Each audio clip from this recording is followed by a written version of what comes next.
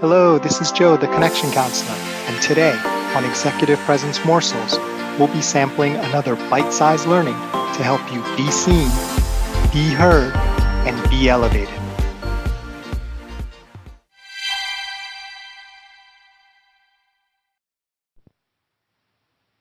Have you ever had a situation where you're sort of a victim of your own success?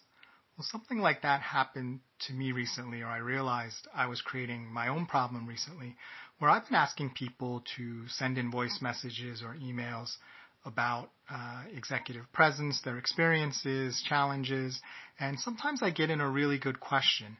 And the problem I've created for myself is I've gone ahead and pre-recorded a lot of these episodes so I can make my daily commitment to you. And if you've noticed, I also preview the next week's episode, which is easy to do because I've recorded a lot in advance. What's difficult to do is to change the order and slip in a different episode so I can move the question I'd like to answer earlier in the sequence. So then I end up perhaps answering a question you've asked me today, like 3 months from now, which isn't really great for me, isn't really great for you.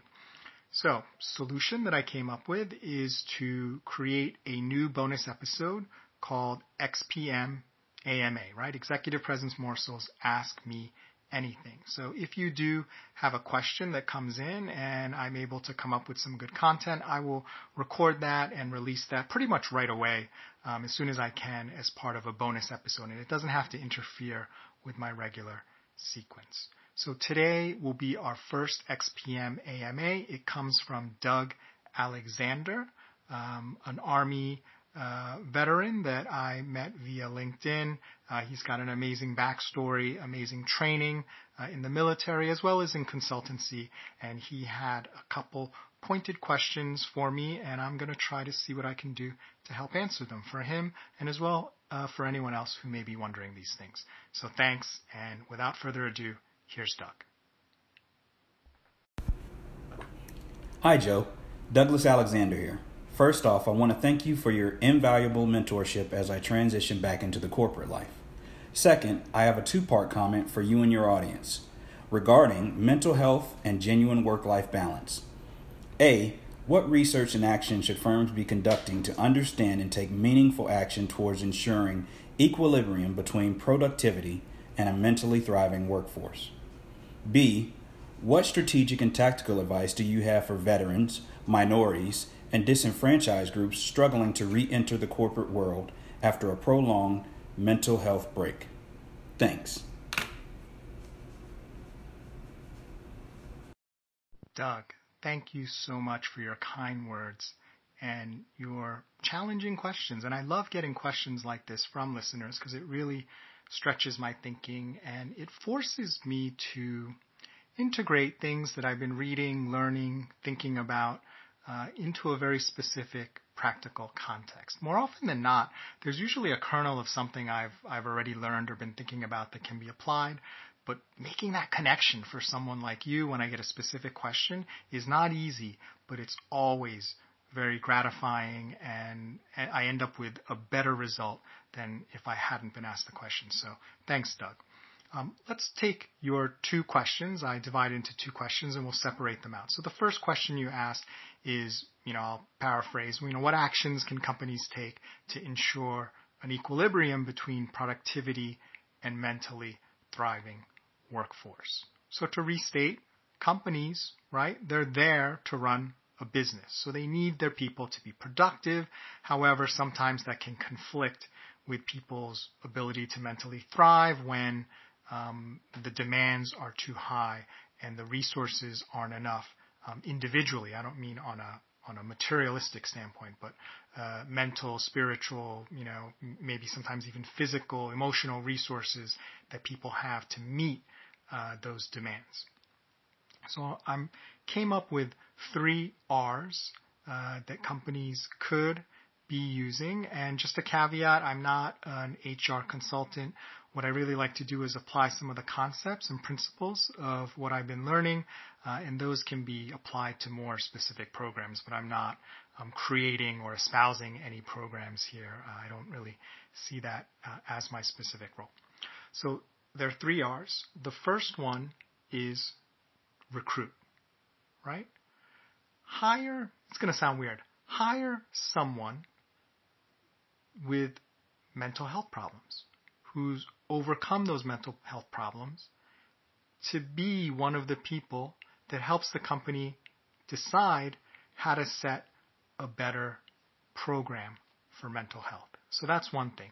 You wouldn't really hire someone with no experience in fighting fires to create a strong firefighting culture, or, pick your metaphor. So it's really important to pick people who have that kind of requisite understanding and experience. Now, it's not 100% required, right? There are people who haven't had that direct experience and can extrapolate, but I would say there's plenty of people who do have that experience and are in the business of creating these programs. Why not recruit for people who specifically have those challenges? And I would even go beyond that. I would say be very strong in intentionally recruiting people who have had sort of needed to take mental health breaks in the past and are now coming back, because those are the type of resilient people that will shift the culture of the organization and create a culture where it's not about shame about being overwhelmed or having challenges. It's more about empathy. It's more about support. It's more about understanding. And frankly, it's kind of hard to get that if you don't have anyone in the workforce who's experienced that before, if you don't have anyone in the workforce who has had other colleagues, family members, or loved ones that have gone through that. So really recruit with, mental health, challenges and recovery in mind. Like specifically go after that. The second R is reinforce. Right? So sure, you can hire people who've had mental health challenges, just like you can hire diverse people, on other spectrums into your workforce. But what is the reinforcement when they get there, right? Like just letting someone in the door and then, not letting them eat the food you're serving is not really going to have a good result for them to be there, their experience, or any results that they're going to deliver.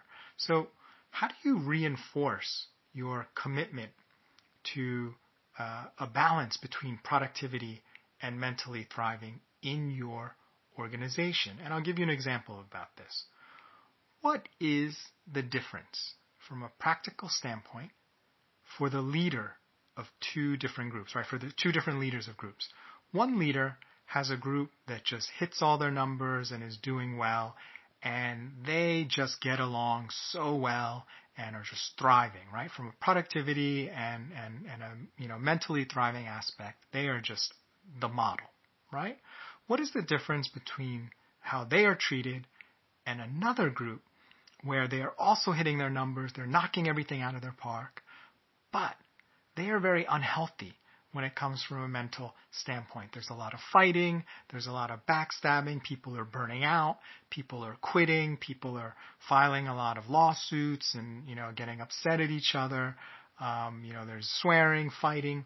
What is the difference to the organization in how they treat those two groups? And both groups are hitting their numbers.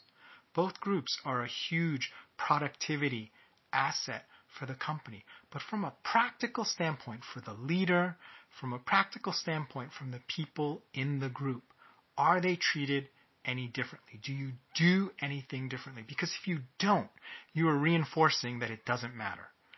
You are reinforcing that only productivity matters, and mentally thriving and working well together and supporting each other is a nice to have.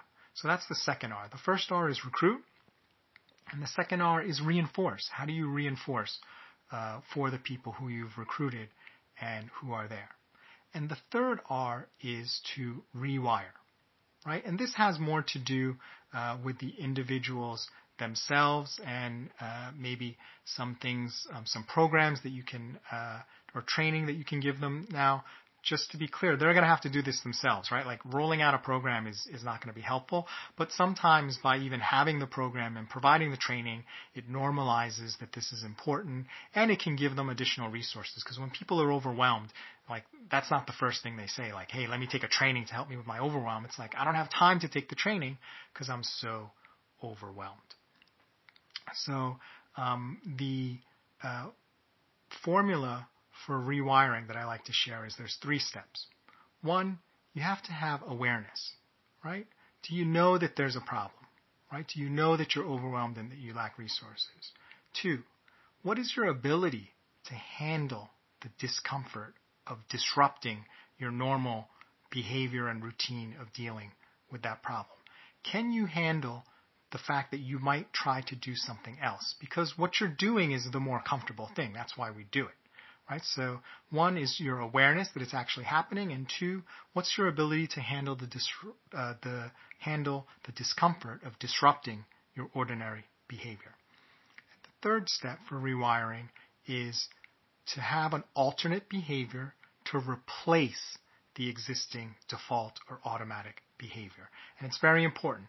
It's about replacing the existing behavior with a new behavior. It's very hard to tell someone, just don't do that. Well, what am I supposed to do?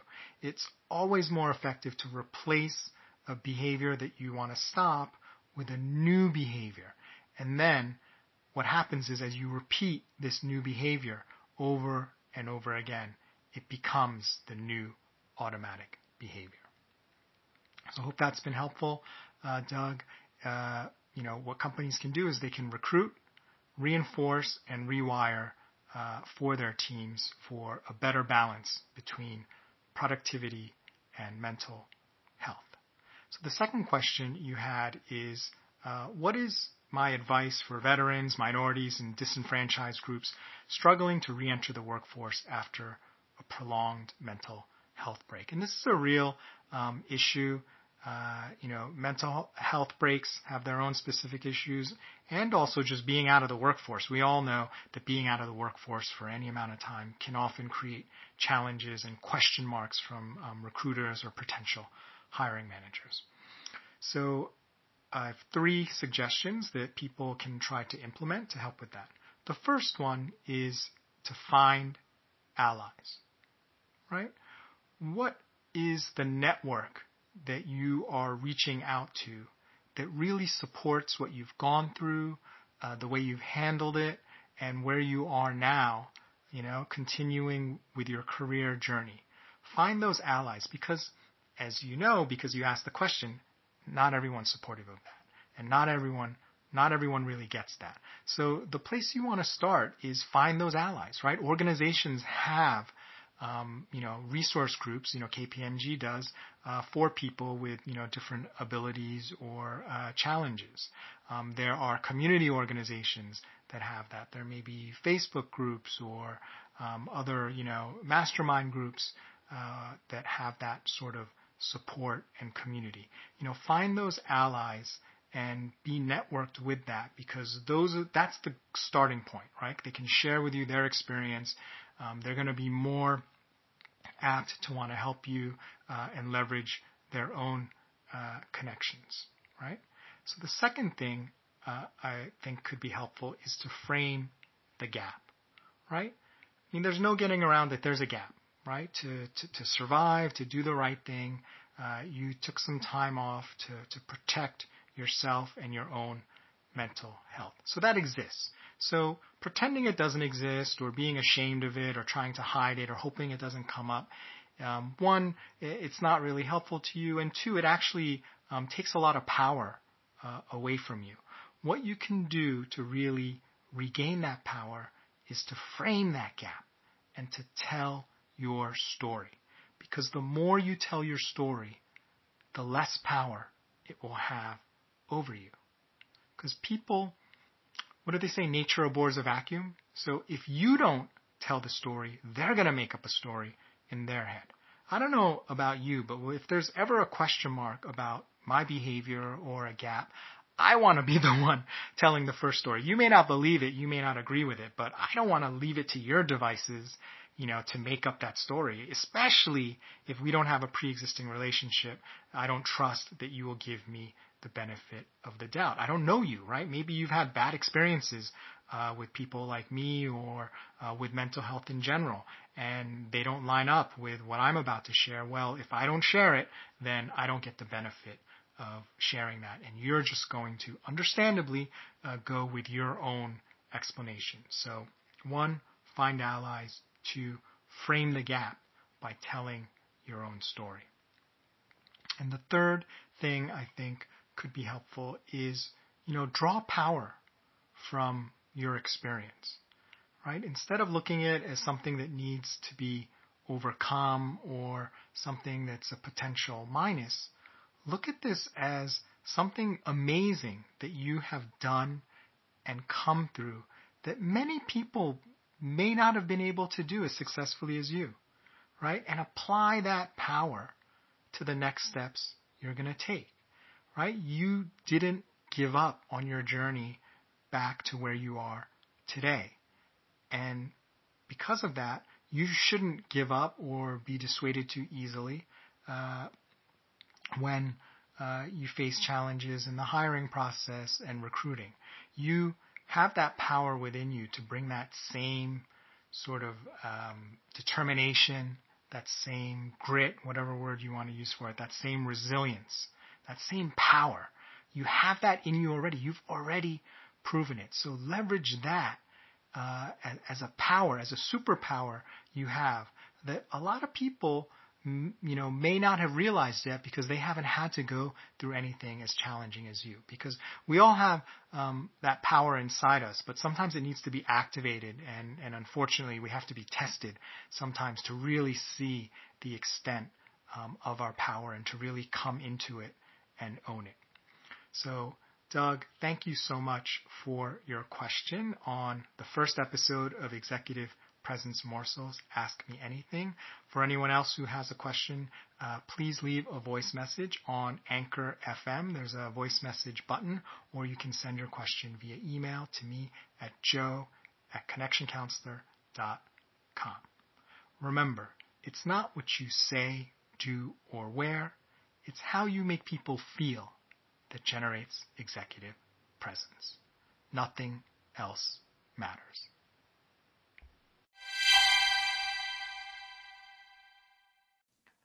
Thank you for joining us for this bonus episode of Executive Presence Morsels, brought to you by our sponsors. Tune in next time for your daily dose of executive presence. If you're struggling to lose weight, you've probably heard about weight loss medications like Wegovy or Zepbound, and you might be wondering if they're right for you. Meet PlushCare, a leading telehealth provider with doctors who are there for you day and night to partner with you in your weight loss journey. If you qualify, they can safely prescribe you medication from the comfort of your own home. To get started, visit plushcare.com/weight-loss. That's plushcare.com/weight-loss. plushcare.com/weight-loss. When you need mealtime inspiration, it's worth shopping Kroger, where you'll find over 30,000 mouth-watering choices that excite your inner foodie. And no matter what tasty choice you make, you'll enjoy our everyday low prices, plus extra ways to save, like digital coupons worth over $600 each week. You can also save up to $1 off per gallon at the pump with fuel points. More savings and more inspiring flavors make shopping Kroger worth it every time. Kroger, fresh for everyone. Fuel restrictions apply.